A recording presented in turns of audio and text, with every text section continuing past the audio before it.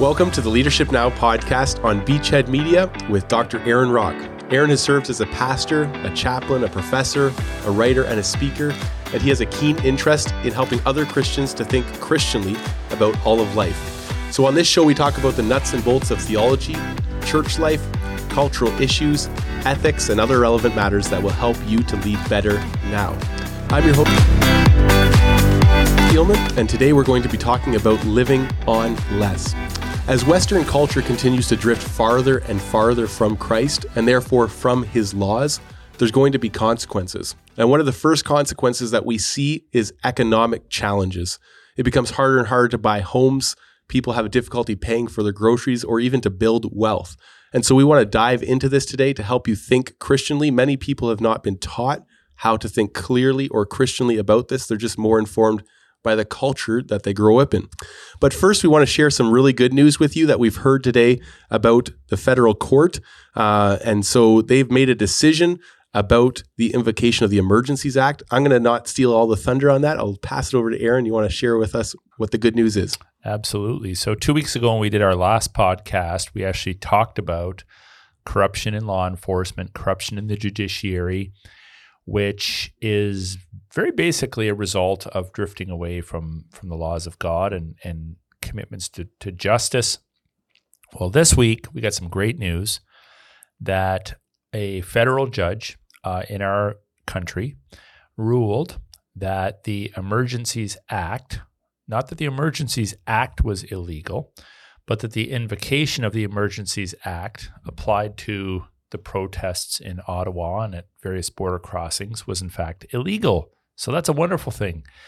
You know, I want to say to our people, it brings to mind immediately the parable of the persistent widow who was put in front of an unjust judge. He wouldn't listen to her case. There have been very little wins in our country up till now, but we've persisted. Various legal organizations have persisted. Various advocates have persisted, and we at least now have a win. Doesn't necessarily mean that's going to translate into payments or reparations necessarily. And I'm sure it will be appealed by the feds, but it's a win for now. And we're excited about that. The Emergencies Act invocation was declared illegal. Of course, we already knew it was immoral. Those of us that saw the true story unfolding. But there's a few things I want to comment on. First of all, I want to commend the judge. I want to commend him for his humility. I think that's a wonderful thing. In his ruling, he admitted that he probably would have voted in favor of the Emergencies Act had he been in Parliament or in a position of power. He originally thought it was probably reasonable. And when he heard the evidence, he changed his mind. Oh, if we could only get more pastors and more Christians who sided with the state during the pandemic to also exercise that kind of humility under Christ, that would be a wonderful thing. So I want to just publicly commend him for that. We have a good man on the bench there. Now, most likely the benefits won't be immediate. One of the benefits, I think there's two benefits that will arise from it. One would be the feds are going to think twice about doing this again. And let's keep in mind, too, that our own premier here in the province of Ontario sided with the federal government. And also it makes the feds look bad. So that's going to probably have implications for a future election. So I think those are both benefits, and we can rejoice, at least for the moment, that there's been a little bit of a win in the courts, and we want to commend all the great lawyers and organizations that were a part of that. And we would encourage those of you that are listening, if you know of some of these not-for-profit legal organizations that are involved in these processes, donate to them, support them, so they can do this great work in our country. Yeah, legal organizations like that, sometimes their work goes quietly on in the background. Many people probably weren't even aware that there were these applications going through. So good news, something to celebrate. So our main topic today is on living on less. Introduce that to us. Why this topic now?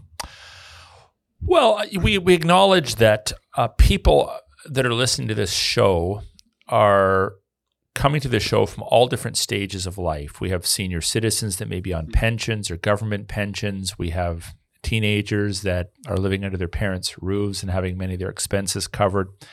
We have young couples that are just starting out, singles that are trying to make it in their careers and perhaps save up for a house. So everyone is at a different stage in life. And I recognize there's a lot of variables. Okay, we don't want to be too cookie cutter about this. There's a lot of income levels to consider.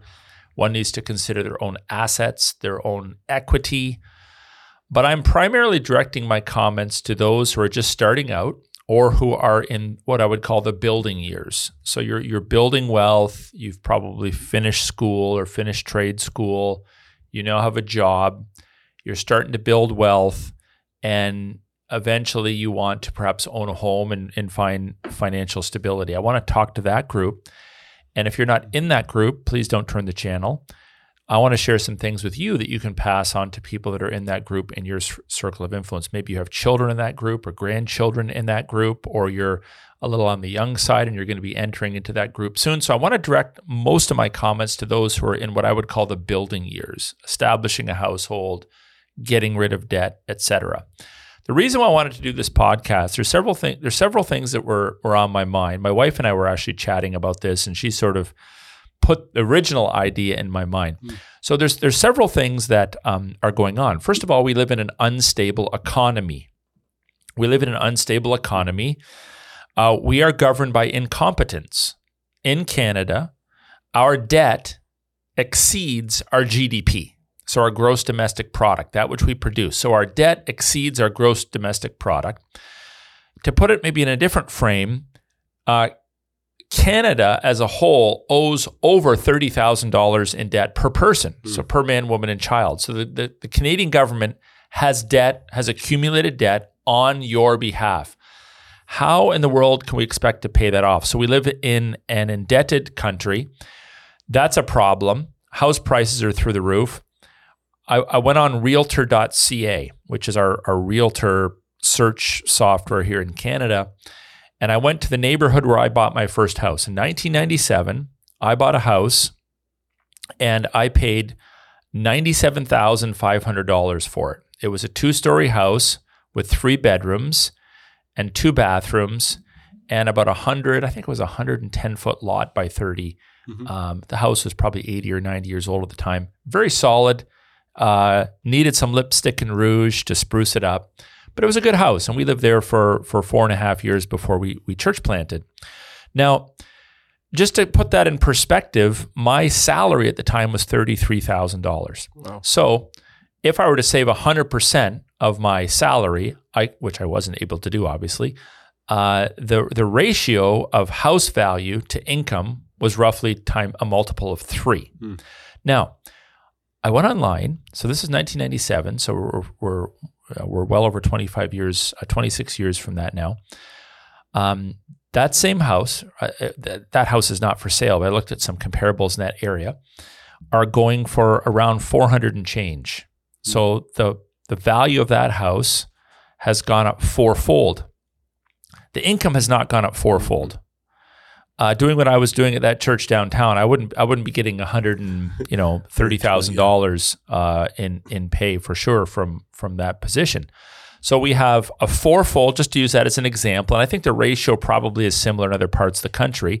We have a 4-fold increase in the cost of that house, and maybe on the high end a doubling, but I don't think it's even quite that, a doubling of income levels. So you can see now that a lot of young couples or people that are coming into the house buying market are concerned. And that's not a result of just some guy in a lumberyard deciding he's going to charge more for 2x4s to build your house. That's a result of incompetent people running our country and all the different economic problems that they've created for us. So we have that problem. Secondly, some of the prime jobs that former generations would have considered to be awesome, cash cow jobs, working for the government, working for big corporations, those were the jobs people looked for. If I could work for a big hospital and I'm a nurse, if I could work for, IBM or Apple or some big corporation, they have standardized hiring processes. They're very fair. The pay is usually pretty good. There's a retirement package attached to it. Well, unfortunately, almost all these institutions have been hijacked by the woke elite. And they will require you to sign off on their woke agenda, whether you're in professional sports, you're in accounting, you're working in the tech industry, you're working in education, the pressure upon people to fly the gay flag or to sign off on the DEI, the diversity, equity, inclusion nonsense, the Marxism essentially, is incredibly difficult. So a lot of people, I think, just feel very vulnerable in their finances. Like, when's the hammer going to drop? The third thing is we live under tyranny, totalitarian statism. During the protests, we saw the government very quickly freeze bank accounts. And I think this ruling that came out earlier this week, by the way, was insightful because it mentioned one of the qualms the judge had is when they froze the bank accounts of, let's say, someone who was at the Ottawa protest. Well, that might be a joint account with his wife or his children. So suddenly the rest of the family is thrown under the bus and doesn't have access to their own funds. So this scares people. And we live in a broken world. We're not going to fix it of our own strength. We need to pray that the Lord would do his work. The persistent widow was first and foremost a prayer warrior. And we need to pray that God would do what we can't do and that God would change hearts. But that's how I want to do this podcast. Unstable economy, prices going through the roof, massive inflation, massive debt, working for those big corporations. Not to say that you shouldn't work for them, but you gotta, your sense of security certainly has been undermined. And so you got to make sure you're not assuming that the job you have today is going to be the same job that you have tomorrow. And then at any point in time, the tyrants could take your possessions, your land, your wealth. And while we can't fully insulate ourselves from that, there's some basic things that we could do to help protect ourselves. Yeah. So we don't obviously want to dumb down this podcast and assume people know nothing, but at the same time, it's hard to assume what level of knowledge they have. So maybe what would you say are some of the most basic building blocks of financial stewardship? We could start there and then build out. Yeah. So there's three. The first one, and I taught these to my children when they were very young. The first is you have to give of your first fruits. So if you're not marked by generosity, if you're waiting to pay off all your debt and pay off all your bills before you become a generous person, I don't think the Lord's going to bless you. The math may not make sense, but there's a spiritual dynamic here. So whether you are a student, taking out student loans, but maybe working a part-time job or a young couple, it doesn't matter. You should always be committed to tithing, offerings, and almsgiving. We're not going to spend the majority of our time on that, but I wanted to throw that out. But more germane to our topic, living within your means is very, very important. And that's going to require a budget. So living within your means, being able to track your income and your expenses. And basic math, your income has to be higher to or equal to your expenses. And then the third thing is saving for necessary capital expenditures. So at some point, you buy a house, you buy a car, some sort of a large item that takes a little bit of collateral. We want to talk about how to do that. Now, financial advisors. So I think I appreciate financial advisors, but my advice is not going to fall into the realm of professional financial advice. I'm going to give you some very practical, Joe Blow, take home, you can use it today kind of advice. Are investments wise? Yes, but they're not the first thing you can be doing. If you're carrying debt and you can't even put groceries on the table, the last thing you need to be doing is investing in the stock market. Retirement savings are important too. Life flies by. Maybe you've decided that you want to follow the path of most Western people and retire at some point in time. By the way, retirement is a post-biblical construct. So we're obviously, if you physically can't work, then you're going to have to quote unquote retire. I'm not so sure that retirement is entirely a biblical thing. Even if you retire from a paycheck, you should always be working in some way, shape, or form. God has called us to work 6 days and rest in the seventh. He has not called us to work 30 years and then rest for 30 years. And frankly, I think a lot of Christians, if I could just say this, fritter away some of the best years of their lives, are bored out of their minds because they retired and have no plan. You know who you are. So investment and retirement savings are important, but they are not as basic as these first three things that I've mentioned. They are not as basic. So the most basic things are not investments. The most basic things are giving of your first fruits, living within your means, and saving for capital expenditures. Those are the most basic aspects of financial management. We're going to focus on the second two. So let's talk about living within your means. So living within your means, really, really important. Let me say this. Most of what you buy, if you think about it, you don't actually even need it. Most of what you buy, you don't need. You may think you need it. It may be incomprehensible for you not to have these things. But you don't need the majority of the things that you spend your money on if you were like the average Canadian. Let me throw some things out to you. You do not need new clothes. Would you like to have them? Yes. Do I hope you can get some? Sure, that'd be great. But you do not need new clothing. You do not need a cell phone. It's like, didn't they have them in the Garden of Eden? No, those are a relatively recent invention. You do not need a cell phone. You do not need vacations. It's like, really? I don't need vacations? Are you aware that people for centuries survived without vacations? Again, I'm not opposed to them, but you do not need vacations. You do not need to eat out. You do not need to eat out. You do not need pets. Pets are a wonderful thing, especially for in the lives of children. There's a lot of lessons that you can learn from owning a pet, but you do not need pets. You do not need a gym membership. A gym membership, can be a great benefit for people wanting to lose weight. But if you think about it, much of gym memberships revolve around the fact that people wasted money in the first place by eating too much, by accumulating too many calories. Now they're just dumping them out on the bench press. So you do not need a gym membership. You do not need Netflix. You do not need life insurance. It's wise if you have life insurance, if you have debt or if you have children, but it is not a necessity.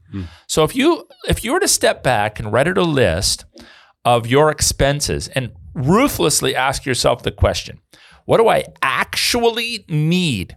You would conclude this. What you only really, really need at the end of the day is clothing, food, and shelter. Clothing, food, and shelter. Now, almost everyone in our culture has some money available for the extras that I mentioned. Almost everyone. But they don't do a good job necessarily in prioritizing these things. They literally think their cell phone is as important as a grocery bill. They're so convoluted in their thinking. They think their gym membership is more important than their tithe. It's insane. They can't imagine not having vacation funds when they haven't even bought a house yet. Well, the only thing you really, really, really need is clothing, food, and shelter. So on your spreadsheet, and everyone should have one, on your spreadsheet where you list your expenditures, at the top should be your tithes, offerings, and alms. And then you prioritize down from there. You need to have your clothing, food, and shelter expenses. And then below that is all the rest of the stuff. So I suggest writing a budget and organizing your expenditures literally by order of importance. The bottom being the ones you'd cut first, the top being the ones you'll cut last. So your first fruits at the top, and the things you don't actually need near the bottom of the list. And if things get tight, you pare from the bottom of the budget sheet up. You don't pare from the top of the budget sheet down, which is the temptation, right? Ties go first. You don't pare from the top down. You pare from the bottom up. Many people think of budgeting as restrictive. Budget is like, oh, you're stealing my freedom. No. Budgeting is to be in control of your life. And when you're in control, you feel more free. So a budget allows you to track in writing your income and your expenditures, and to prioritize them. And if you do the hard thinking on this, you'll discover that many of the things that you're spending money on. So if you're in your building years, you want to build wealth. You're like, oh, it's going to take me forever to build my wealth enough to buy a house. But you're going on exotic vacations. You're driving new cars. You're already purchasing life insurance. You're investing in the stock market. You're spending money at the gym. You're eating out. You're buying coffee out. Well, you're being foolish. There's much better ways to prioritize your life. And I think past generations knew this. So if you look at my grandmother, my grandma Smith, she was a Smith in England, my only grandmother straight from Europe. She lived through World War II as a probably 15 through 19-year-old, or I guess she'd be a little younger than that, 13 to 19, then got married to a Canadian soldier and came to Canada. Well, when you lived through the war, you saved everything. You didn't throw out tin foil. You wiped it off. You dried it off. You folded it up. You clipped the milk bag. You used the milk. You saved the bag, right? Mm-hmm. So they lived through those hard times where you saved everything. You didn't just throw stuff out. In my generation, so I was born in 73, it was still very common for moms to put patches on jeans before it was cool to have holes in them, and to go to the thrift store to get clothes from other people in the church or community who had kids that were older and had outgrown them. It was very rare for us to eat out, very rare. Maybe a couple times a year, my dad or my uncle would take me to Tim Hortons Coffee and Donuts. And in those days, there was no drive-through, so we'd walk in and we'd buy a dozen donuts or whatever. Very, very rarely. Now there's people that drive through that drive-through every day, and they're like 16 and 17, and they think that's perfectly normal. They're spending $2, $3, $4, $5 a day at Starbucks or Tim Hortons or Dunkin' Donuts or whatever. They think that's normal. They eat out every week, sometimes multiple times a week. So I want to challenge us to think a little bit more old school. We're in a crisis. The economy's garbage. Corporations have gone woke. You may not be working for them starting tomorrow if they take issue with your worldview. And we have a stewardship issue. We are called to steward our wealth. So that's kind of some preliminary thoughts I have. Yeah. So just one quick personal story, because I don't know if you would remember this, but my wife and I moved to Windsor 12-ish years ago now. And when we came, I can remember setting up our home and talking to you, Aaron, and you saying, like, you probably don't need internet or anything. And me thinking, like, I need it like my right hand. Like, what are you thinking? There's no way I wouldn't get internet. Just, it's so much a part of even my worldview at that time to think a house without internet? And that was 12 years ago. So how much more so? Yeah, I don't recall that. That's such a funny, anyways, it was good. We ended up getting internet because we prioritized it higher than other things. But it's such an interesting thing. Just you grow up in a world where what is normal may not be healthy or may not even be financially responsible, right? Okay, so if you were to offer the top 2 or 3 most relevant financial principles for this generation, what would they be? So aside from giving, I would say that we need to encourage people to act their age, and that's going to require them to delay their gratification. A lot of young couples want to act like, so if, let's say you're married at 25, you got a 25-year-old guy, 25-year-old girl. A lot of them want to act like they're 50 or they're 60. When they go on vacations, it's it always involves an airplane and a lot of money, and it's not necessarily wise. Again, I'm not. At the beginning, I said there's all different variables. People come from different wealth structures, but I'm just helping those that really maybe feel a little bit tight and want to advance, to rethink their decisions. Act your age. People at 25 should be acting differently than people at 45. People at 45 should act differently than people at 65, etc. You need to act your age, and that means that you do not have the liberties in your younger years that 60-year-old people do. You have to delay their gratification. You have to delay gratification.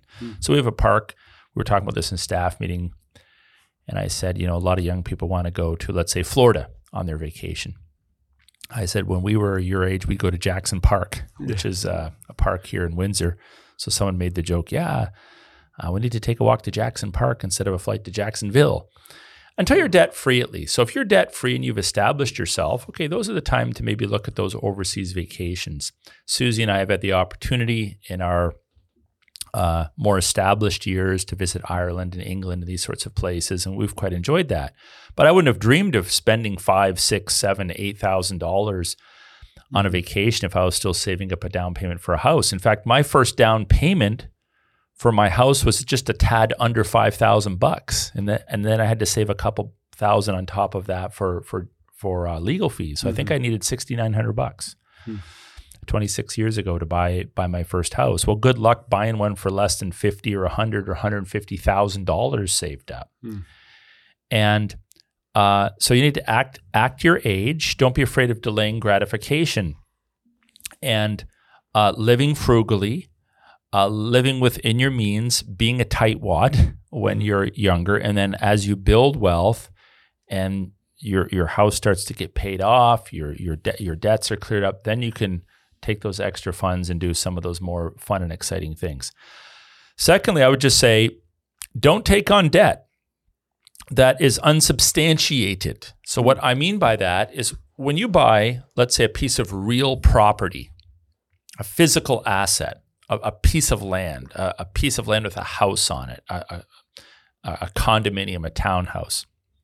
That's what I would call real property. We call it real estate. Mm-hmm. It's real. And that is generally an appreciating asset, meaning that it goes up in value. It may drop by the year, but over time, land values increase. They don't decrease. And taking on debt, so borrowing money from someone to purchase a piece of land or purchase a house is a normal function for most people. Mm-hmm. We'll discuss why I think that's reasonable debt momentarily. But when you take on debt to buy a car, which is a depreciating asset, when you drive it off the lot, it drops in value. It starts to get rust on it. Things start to break down. It mm-hmm. starts to cost you eventually more money per month to fix it than it does to, buy a new one. Mm-hmm. When you go to school and you take on debt for something that's immaterial, like education, I would just say don't do it. Plan up, work part-time, go to school part-time. Ask your parents for an early inheritance. Delay your education. Pick a different career. Do not take on debt. Do not put money on your credit card that you cannot pay off at the end of the month. I would even say don't put money on your credit card that you do not present tense have money in the bank to pay for. Yeah, for sure. So it's not even just, well, I think I'm going to have money to pay it off by the end of the month. No, if you're going to put $100 on your credit card, you need to have $100 in the bank right away. Mm-hmm. And I would recommend going on that day or within a few days and just paying it off. Mm-hmm. So you're not accumulating debt on that. So do not take on debt. Pay it off right now. If you've gone into debt, stop going into debt. Stop going into debt. Become frugal. Just prioritize your clothing, your shelter, your food, and put every dime, every dollar you can on your debt. To my own shame, I was not raised in a home that taught me how to handle money at all. I had no idea until I was actually just married. And I sat down with a financial advisor and he gave me the basic building blocks. And I'm like, this is genius. Why did someone not tell me this before? And it's so simple. So Susie and I, even in Bible college, had taken out student loans, which I think is a terrible idea. And we'd bought a little car and we had some money on that. But as soon as I realized, man, I can pay this stuff off. That's a benefit. We didn't have online banking. So I would go to the bank 2 or 3 times a week. If I had $100, $80, $60, mm-hmm. I would beeline it to the bank and I would put that money down and we paid all that off within a couple of years. And that has been a blessing to us ever since. Write it down. Do not be a lazy bum. Write down your income and your expenditures. Prioritize them. Do not take on debt, especially now. Mm-hmm. Do not take on debt.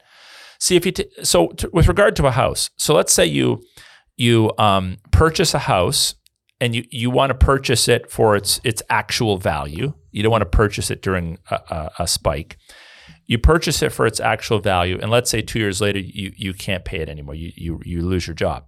Okay, well that's not such a big deal because you just sell the house and you pay the bank back and you walk away. Mm-hmm. The problem is if you buy a house that is overvalued. Or you, buy a house and do a whole bunch of improvements on it, like over-improve it beyond its potential. So I had a friend once that bought a tiny little lunchbox house in an older area of town and put granite counters everywhere and fancy flooring in. And, he just really did this thing up to the nines, but it was still 1,000 square foot house. Yeah. So and he could never get his money back out of it. Yep. And he lost his shirt on the thing. So you don't want to improve a house beyond its potential future sale price either. You got to kind of measure that out. Mm-hmm. So that kind of debt I don't have a big problem with because you can just liquidate the debt by selling off the asset. Mm-hmm. But if you decide, well, I have to have a brand new car because I'm all thumbs, I don't even know how to check the tire pressure, I got to buy a brand new car, I got to commute to work, I want the thing to have a warranty on it and be, top of the line, and you drive it off the car lot and suddenly it's worth, 75% of what you paid for it, and then the next day your boss gives you your walking papers, mm-hmm. you lose your job, well then you're stuck with the thing. Yep. And no one's going to pay you the full price for it because it's got 100 kilometers on it.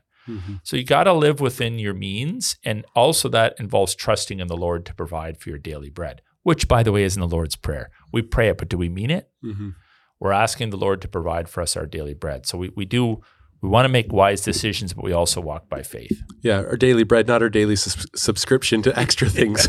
So our daily wants. Yeah, exactly. That is interesting. When you talk about living in your means, just to touch on this for a moment, living on your means according to your age, I think there might be a false idea of what that even is, because you look on social media, for example, at your peers in your age group, who many, when they're posting publicly, post a part of their life that maybe isn't in actual accordance with their age bracket. The what it should social be, media right? influencers. Yeah. First of all, never judge people's net worth by their visible assets, because many people have beautiful homes and beautiful cars and the bank owns all of it. And you're trying to be like them. You're like, why can't we be like them? You don't really know what people's physical assets are until you ask them. And of course, generally you wouldn't ask, right? They'd have to reveal that. So don't judge a book by its cover. But yeah, I think it requires some soul searching and some realism and some maturity to really figure out what is the best and wisest way to use our funds. And many of our views are, I think, shaped more by the world than they are by Christ.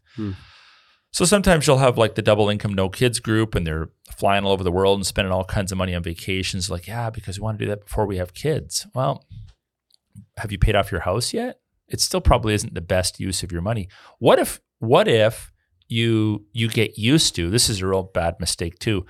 What if you have two incomes and no kids, and you get used to living off of and requiring two incomes, and suddenly God gives you children, which is the natural course of life, and you should want that. That's your greatest legacy. God gives you kids. And you're like, well, once we have the kids, my wife's going to go back to work. Well, that would be a great thing. I'm not opposed to that.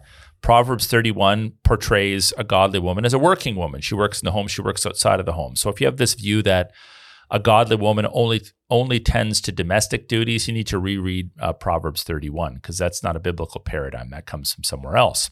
So I'm not opposed to women working outside the home. And in fact, if they have the means and ability, I would encourage that. But what if the Lord gives you a Down syndrome child? What if the Lord gives you a child with severe physical disabilities? That means you are at home now, permanently taking care of that child. What if one of you contracts some sort of a debilitating disease? So here's the thing. It's always, always, always wise, even if you have two incomes, to live off of one.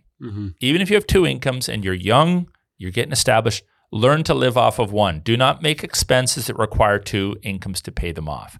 Don't rent a place that requires two incomes. Don't buy a house that requires two incomes. Don't purchase cars that require two incomes. Live within the means of one income, if possible, and then use the other income to save up for your capital expenses. And at some point in time, that second income might go away because you now have children. And the way it works is we start out life broke and dependent. Then we generally come into our young adult years. We start to make money, and we feel like we're getting ahead. And then we establish a family. We start having kids. Kids are very expensive. God bless them, but they're expensive. And there's a lot of years there where you feel like you're living on a shoestring budget. But when you endure, you cherish those years, the Lord will eventually bless you, generally speaking, with increased wealth when the kids are adults or grown or full-time in the local classical Christian school or whatnot. And maybe then your wife can go back to work outside of the home and build from there. So that's good. Yeah. Okay, so very practically, let's talk about some cost-saving methods. This is going to be a ton of fun to me anyways.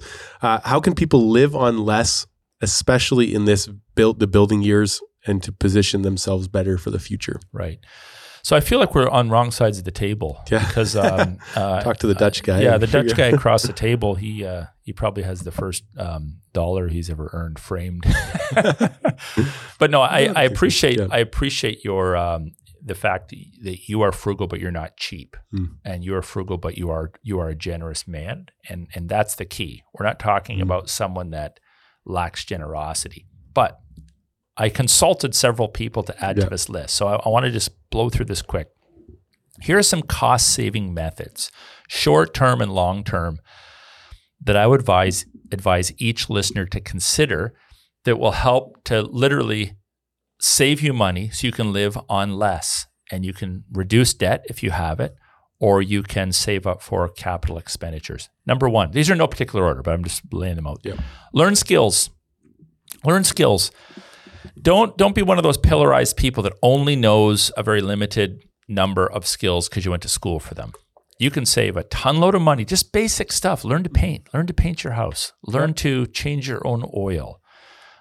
Learn to rotate your own tires. My daughter, Kezia, used to change all her own oil. It kind of scared me at times. I'd come home, she'd have the car up on ramps. This is before she was married, and she'd be changing her own oil, as a 18-year-old girl.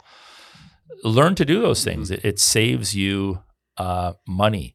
Learn to cut your own grass. That's a basic thing. Learn to clean your own home. I'll just step out on a limb here and say, again, I don't begrudge people that have large homes. I think it can be a wonderful place for hospitality. But if you're not able to clean your own home by yourself and you have to hire outside help to do it, it might be that you're living in too big of a house. So again, I'm not opposed to people having house cleaners that come in and help them out, especially if you're doing it because you're providing employment for other people and you can make more money doing other things. That's fine. But sometimes people buy these monstrosity homes and they can't even maintain them, so they have another expense now of cleaning their own home, or they just don't know how to clean their own home. So just be careful about that. Start thrifting. So thrift stores, I think, are back in style. One of the families in our church was telling me they bought their kids gift cards to the thrift store for Christmas. So there's a lot of used items that you can get. If you do not have your house yet and you're paying off debt, do not eat out. And I mean, like, never. Don't order in. Don't have the pizza shop on speed dial.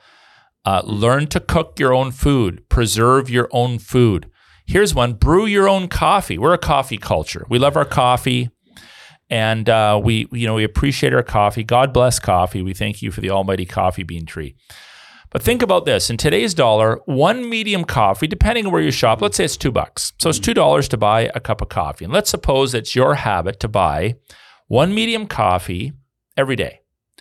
And you do that throughout the majority of your life. So from the age of, let's say, 18 to 80, you just have made a habit. You're going to spend $2 on a cup of coffee. Well, in the course of a year, you're going to spend about $730 just on that one purchase, on that one daily purchase, that one cup of coffee. Now, if you'd have put that $730 towards your mortgage, you'd actually be saving, let's say your interest rate is at 5%. You'd be saving 5% on $730 per year for the duration of your mortgage. So think about it this way. If by spending that money on coffee at the coffee shop, you've spent $730, but as a result of not being able to put that money in your mortgage, you've paid an additional 5%, that $730 actually just cost you $766 in real money. And if you buy a cup of coffee at that rate every day throughout your adult life, you have spent $47,500 just on that one small act, which can just so easily go by. Now, most people are spending a whole lot more than $2 a day on coffee. They're ordering the donut, they're ordering the cappuccino, they're going to $6 for their frappuccino, lapatino, whatever you write, complete with the gay flag stuck to the side, for $6 or $7 or $8, and ordering premier desserts. So there's nothing wrong with treating yourself, but when you put things in perspective, you're like, oh my, I don't want to be the guy that spends nearly $50,000 just on one little act of buying a cup of coffee. Maybe I need to brew my own. Other things you can avoid in your budget. You can avoid desserts. If you do eat out, you can avoid dessert. That's where they make the money, dessert and drinks. Smoking, alcohol, they're expensive. People buying $30, $40 bottles of wine at a liquor store, cases of beer, and they don't even own a house yet. And these are expensive items. Like per liter, you're paying a lot of money for those quote unquote liquids, regardless whether you even drink that sort of stuff or not. Buying used cars. Buying used cars, of course, generally we all start out with some sort of a beater. That's not a bad thing. It teaches you to appreciate it. And then maybe you buy a car that's a few years old, or even something as simple as buying a car that was previously leased from a leasing company for 1 year. Often still has a ton load of warranty on it, and it's 40% off the sticker price or whatnot. We bought a Suburban 13 years ago. I still drive it. The purchase price the year before was $66,000 at the time, and I bought it at 8 months old with 34,000 kilometers on it for $34,000. Wow. So it was almost half of the sticker price, and I've got 13 years out of the thing. It has, I think, 340,000 kilometers on it. So buying used cars. How about this? Learning to cut hair. Now, I'll just use boys for an example. It's a little more risky cutting girls' hair, but let's say you're a parent, you have boys. So we had 3 boys. So 3 boys, just doing a little math here, 3 boys times 6 cuts per year. You cut their hair every couple months. Maybe it would cost you $20 times 17 years from the age of 1 to 18. That's $6,120 you've saved if you just go out and buy a trimmer kit. And if the trimmer kit, let's say, lasts you for 5 years at $30, okay, you forked out $90. You've saved $6,030 just by learning to cut your boy's hair. And here's the cool thing is that 1-year-old boys don't care what their hair looks like. You can butcher the first 25 haircuts before they really realize that it looks bad. And by that time, you're getting good at it. So that's another simple way that you can save on just daily expenses. Avoiding the latest gadgets, those $1,000 cell phones, iPhones. Go on Marketplace, go on Kijiji, buy a used one, and just do those monthly plans. You don't need to be paying off a really expensive cell phone if you don't even have a house yet. I mean, it's ridiculous. Price matching groceries. There's apps like the Flip app. I don't do the grocery shopping, but many people do. And I asked around. They said things like butter and veggies. You can save a lot of money on using price matching Flip apps. Learning to cook is really, really important. Just learning basic meals that you can prepare for yourself. Now, groceries are expensive, so it might mean that you need to even rethink where you shop. If you just shop at the big name brand grocery stores, it might cost you a lot more money than if you make a trip to maybe a private grocery store. In Windsor, we have a couple of streets that tend to have more like Indian grocery stores or Chinese grocery stores on them. And a lot of those small grocery stores run by immigrants have much lower prices per pound on food than some of the big chain stores. Eating before you shop for groceries. You're not filling up your cart with all sorts of junk. Thinking about yourself, I want to buy some stuff that's tasty, but how many pounds of food am I actually getting for this money? It fascinates me when I am on rare occasion in a grocery store, and I'll kind of glance at people's grocery carts. And they're often full of things like bags of chips, which are half air, so they don't get crushed in transportation. Very little substantive, like material food items, very little like meat, cheese, bread or flour, vegetables, a lot of processed junk food, which costs way more money. Yep. If you're paying someone to make your TV dinner, you're paying them for their time, their effort, all the extra packaging. Whereas if you learn to primarily buy ingredients, that's important. If you're having people over, learning to actually make your own desserts. Desserts can be expensive. I know it's trendy to go buy desserts, but learning to make desserts, first of all, they taste better, but you can save a lot of money on that as well. Canceling your streaming services, like getting rid of Netflix or Amazon. If you don't have a house and you're not in the process of paying that off, is it really wise you would have all these streaming services? Probably not. Learn to read a book. Get an antenna, and there's. In our area, you could probably get 30 or 40 channels just off an antenna.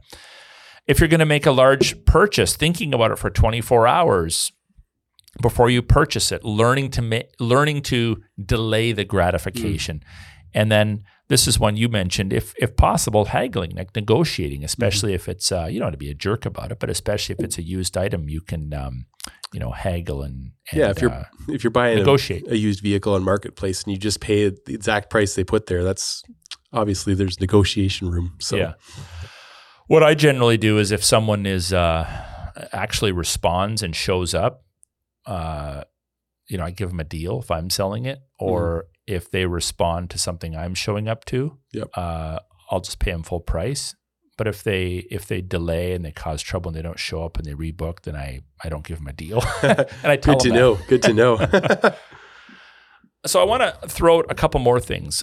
So two of the main purchases that people are going to make in their lives are their home and a series of cars. Mm-hmm. So let me talk first of all about cars, because this is important. If you live in a city where you don't need a car, okay, you can use public transportation, but then you're probably woke and you're not listening to this podcast anyway. Wow. Because all the big cities are broke.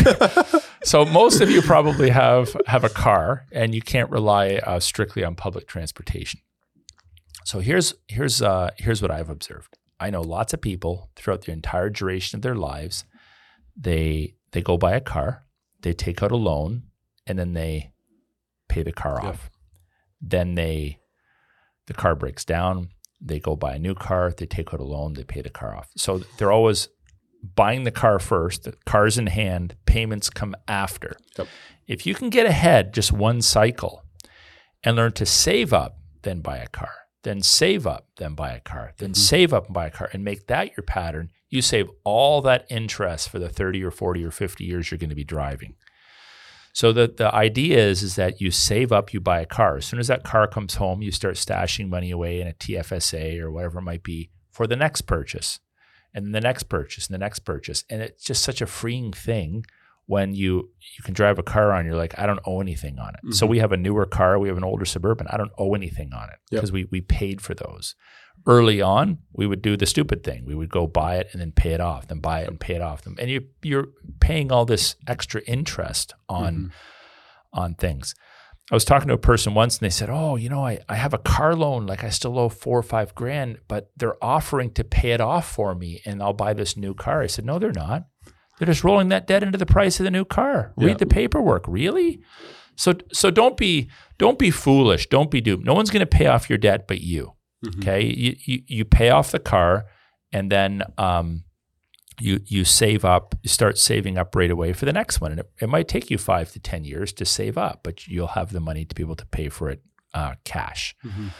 Saving for a home. So first of all, you have to familiarize yourself with how mortgages work. A lot of people don't know how mortgages work. So I would just say this: if you don't know terms like amortization or terms or variable rates, or in Canada, if you don't know what CMHC is, you're not ready to take out a mortgage yet. Yep. So it doesn't take very long. You can learn this stuff in an hour. But go online and do some reading and figure out, how do mortgages actually work? What's the difference between amortization and a term? What is a fixed rate versus a variable rate? What's CMHC all about? Why am I paying this 2, 3, 4, 5% in extra fees if I don't have a sizable down payment? So you need to make sure that you are familiar with the terms so you can negotiate. And you can negotiate at banks. Mm-hmm. And the longer you're with a bank or credit union, the more you can negotiate. Then when you talk to banks, you say, okay, they don't always tell you what products they have. So you might say, okay, tell me what products they have. I'm a frugal guy. I want to make sure I pay this mortgage off quick. What are some plans that they have? So the bank I used to deal with when we had a mortgage, we don't have mortgages anymore, but when we did, they had this equity plan. And so what you could do is you could put a mortgage, you could register your house under a mortgage, but you could divide that up into 3 separate mortgages. So for many years, I had 3 mortgage payments on one house. And the benefit of that is you have your amortization of, let's say, 25 years, but you have maybe one mortgage that's on a 1-year term, one mortgage that's on a 3-year term, one mortgage that's on a 5-year term. And they're at different interest rates, and some of them might be variable or fixed depending on your risk level. Now, the benefit of that is your entire mortgage never renews at the same time. Yep. It renews in thirds at different points in time. Now, a lot of people are in a pickle right now because they took a mortgage at 2%, now the rates are at 5 or 6%, and they're coming up to the end of their term, maybe a 5 or 6 year term. Now they're renewing from 2% to 5%. They're like, oh my word, look at my payments are gone through the roof. Mm-hmm. But if you put 2 or 3 mortgages on your house under a plan, then you have the opportunity to never have to worry about everything renewing at once. Mm-hmm. You also could consider maybe a private mortgage with a family member mixed with a bank mortgage. But you have to sort of sort that sort of thing out in terms of what's legal. So that's just an idea. That's just an example. Your bank may not offer that, but that's an example of like asking probing questions, doing a little bit of your research, and it really helps you out. I've also talked to a few couples that are like, oh, we're renting, we're throwing money away on rent. Not necessarily. Okay, so let's just be careful there. When you're renting, you're not necessarily throwing money away on rent. So think about this. If a house in your area costs, let's say, $400,000, and you have to save up a 5% down payment, so you have to save up $20,000, and that bank accepts that. Give us $20,000, we'll give you a $400,000 mortgage. If you could make the payments on a $380,000 mortgage, a ton load of that is interest, and you need to know, print off an amortization schedule, how much of my monthly payment is going to my principal, which is the reduction of the actual value of the house, versus the interest. And what you'll discover is in the first little while, roughly 1/3 of your money is going to the principal and 2/3 are going to interest. Well, if that interest amount is equal to or less than the rent you're paying, you're actually saving money by renting. So you might be paying $1,000, $1,500 in rent, but if your interest on a house is greater than $1,000 or $1,500 a month, well, you should actually rent longer to save up more money, because when you buy the house, your owed amount is less. So these are just things for people to think about until they're told. It just often doesn't cross people's minds. If you can also save up a bit more of a down payment, your rent is dirt cheap, then you can avoid what are called the CMHC, the Canadian Mortgage and Housing Corporation fees. They will charge you a premium, and they're much more than when we first started out. They will charge you a premium, an extra fee to ensure in case you default on your mortgage. Now, the banks often want to sell you on the monthly amount. So if you're a financial stooge and you just walk in, you're like, I want to buy a house and I can afford $3,000 a month. They're like, cha-ching, okay, we're going to sell this guy any product that we can give him he's willing to pay up to $3,000 a month. And they may sell you a product like a variable rate in a time that's volatile, and that's unwise. A lot of people took variable rates recently, and then the mortgage rates went through the roof, and their payments went through the roof. But if you come in and you sort of negotiate a little bit, and you start using their language and demonstrating, well, actually, I'd like to look at, maybe a home equity plan. I'd like to look at setting up, multiple mortgages. I want variable terms.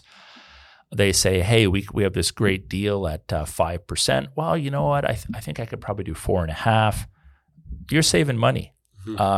In the latter years of our financial negotiations with our bank, sometimes I'd be the guy educating the young banker who'd be like 20 years younger than me. Be like, yeah, that's not how it works, bro. This is what I want. Oh, we can't do that. Yeah, you can. No, we don't, that's against bank policy. No, you'll do it if you want my business. That's what I'm offering you. Like, you just negotiate. You play hardball. You don't need to be a jerk. But they actually sometimes laugh and realize, oh, this is a guy that's actually playful and wants to have some fun with us. So back to our illustration though, just to kind of help people see this, if you just go buy a house for $400,000, 5% interest, you throw 5% down, over 25 years, you're going to pay $301,000 just in compounding interest. Oh, yikes. So you've now paid $701,000 for the house. Now, that's unavoidable. Mortgage money does inflate. So they loan you $400,000 today. They can't charge you no interest, because in 25 years that $400,000 is worth less than it would be worth in 25 years. So they have to pay their corporate expenses. It is their money they're lending you. Money does inflate, which means its buying power decreases. So it's fair to pay people interest to the tune minimally of the deflationary value of the money. But the point is, just know what you're talking about. Go in and understand the basic aspects of mortgage. And then think this way. every dollar you spend on something else that you don't need before you buy a house, every dollar you spend on a trip, on eating out, every dollar you spend on anything you don't need before you buy a mortgage is a dollar you will eventually pay interest on once you buy a house. Mm-hmm. Like, well, I spent $25 on a pizza. No, you didn't. You spent $25 on that pizza, plus the fact that you couldn't put that $25 on your future or current mortgage means that you are paying the interest equivalent on that $25 because you could have paid down your principal by $25 more and saved that 5% interest compounded annually over 25 years. You probably just buy yourself a $50 pizza, right? Or something like that. Yeah. So that helps people to think a little bit different. Every dollar you spend on something else is marked up by the current interest rate because it compounds. So that $1,000 phone that you bought because you just had to have it, because your neighbor has it, because your friend has it, because your cool friends who aren't really all that cool because they're broke and live off of debt have one, that's costing you 5% over the next 25 years. Mm-hmm. So when you buy a home, let's say you save up, you're ruthless, you save up, you buy that home. Then once you get the curtains hung, repairs done, kind of get settled in, maybe that'll take you a year or two. I would encourage looking at doubling your payments. You can double your payments. Some banks will allow you to put 10 or 15% lump sums on every year. You get an income tax return, you throw it down. Mm-hmm. You can increase your payments. You can pay weekly, which means you're knocking down principal faster because in that 1 week period, the interest is accruing at a slower rate than it is over a month, right? Mm-hmm. You can renew early if the rates change. Watch the market. If you have a 5-year term and your bank says, hey, you can renew up to 90 days early before my term comes up, and suddenly they have a killer deal that's less than what you're paying now, say, yeah, I want to renew. We did that several times. I want to renew early to lock into a lower rate. And then a move as little as possible. It's expensive. That's true. We moved a lot. Never thought much about it, but later I'm like, man, sometimes you're paying realty fees. Sometimes we sold private, sometimes with a realtor. Generally selling private, it's easier than you think. The problem is you often don't get the dollar figure. You underestimate the value of your house. So we've sold a few houses privately and some with real estate agents.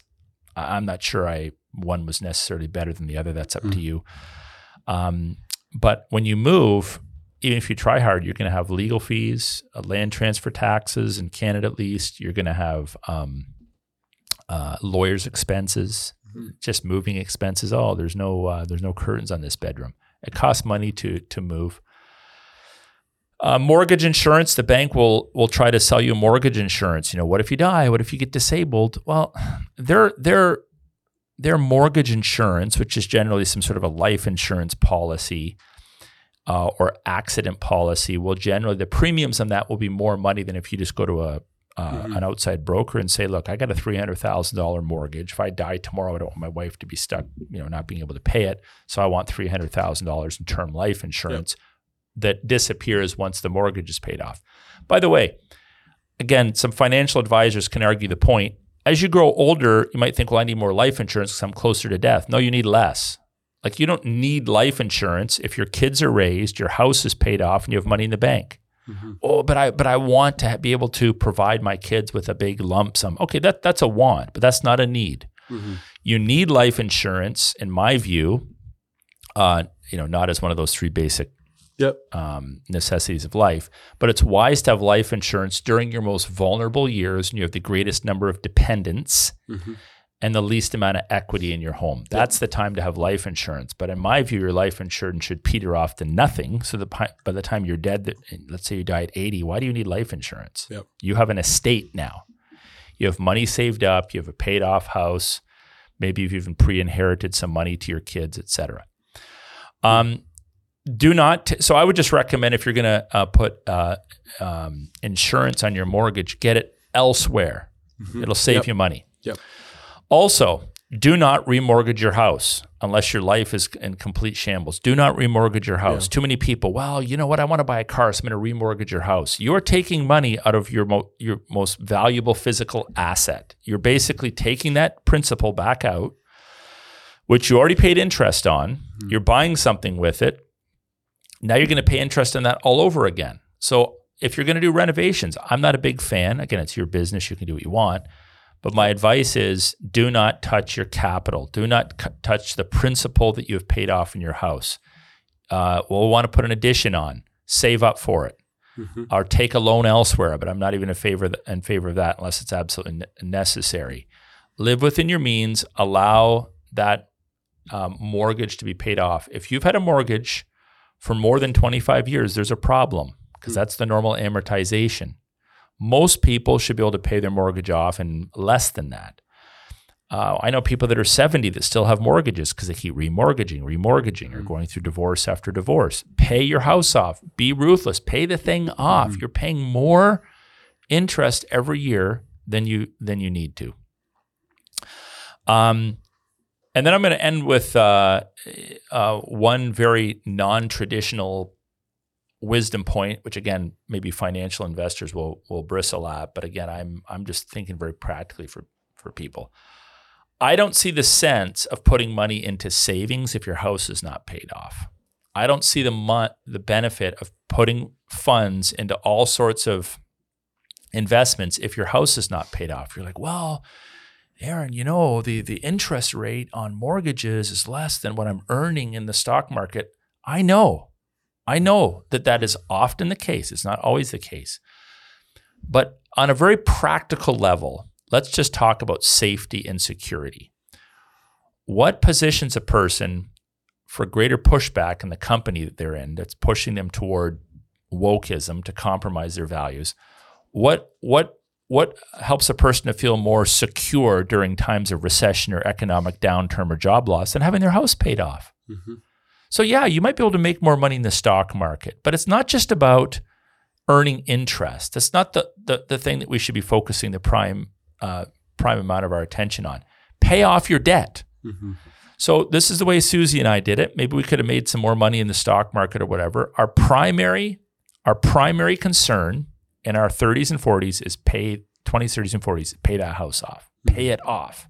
Pay that thing off.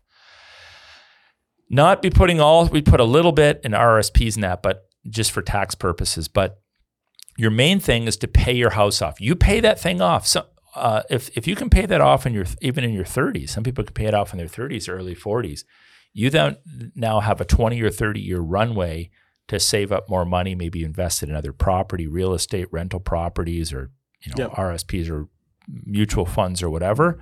So non-traditional wisdom. Not a fan of people saving up a whole bunch of money in one envelope if they still owe money to someone else in another envelope. The returns may be a little bit better depending on who you invest with, but there's an aspect of peace of mind here. And just getting yourself to a point where you do not owe anybody anything except for the monthly hydro bill. And I think there's wisdom in that. So hopefully that stimulates thinking. Maybe you have some thoughts you'd like to add at the end. You're welcome to do that. But if you don't know how to organize a budget, maybe find someone in your church and ask them to help you with that. It's a matter of stewardship, and it also protects you somewhat from downturns in the economy, from the tyrant state manipulating you, and from your employer manipulating you into trying to do things that you don't want to do that are contrary to your spiritual values. One thing I have as a question, follow up to that savings discussion. What value do you place on an emergency fund, and what amount do you say is reasonable to protect yourself against having to go and refinance your mortgage because, the washing machine broke? Yeah, having a bit of an emergency fund is important for people. I don't think more than a few $1,000s. I know, again, it's contrary to conventional wisdom, but why would I have 10, 15, 20 grand in an emergency fund if I still owe the bank 300 grand? It just doesn't make sense to me. Yeah. So what's the worst that can happen? The furnace blows up. Okay, so calculate the cost of a furnace in the winter and have that ready to go. Yeah. What's the most expensive repair? Like, every car can be repaired, but sometimes it's not worth it. But what's the most expensive repair that could possibly happen to my vehicle? So figure out what that number is, depending on what kind of a vehicle you drive, and maybe have that amount saved up. But what you don't need to do is have an emergency fund saved up that covers a furnace, plus a car, plus a new roof, plus the windows get smashed, plus this, plus that, plus this. And you got tens of thousands of dollars saved up someplace, and you owe the bank hundreds of thousands of dollars. And, if assuming you have some friends, some family around you, if for some reason there was some radical unexpected expense and you were stewarding your money well and you absolutely, you blew through your emergency fund and you needed more, maybe talk to a friend, talk to a member of your church. Say, hey, I've stewarded my money well. My mode of operation has always been to pay my mortgage off, just have peace of mind and be unindebted. I had $5-10 grand in the bank, but I have a $15,000 unexpected. Okay, can I borrow a few bucks? Okay, that's different, right? And I'm not opposed to people lending. Christians should lend money at no interest, except that there has to be some interest if it's a long-term. Like if they're lending you $5,000 for a week, they shouldn't be charging you interest on that. If they're lending you $5,000 for a year, okay, well, you need to at least calculate how much they're losing by giving you their $5,000 on inflation. So if you're paying them enough interest to at least cover their inflation, they're not actually making a dime. That's right.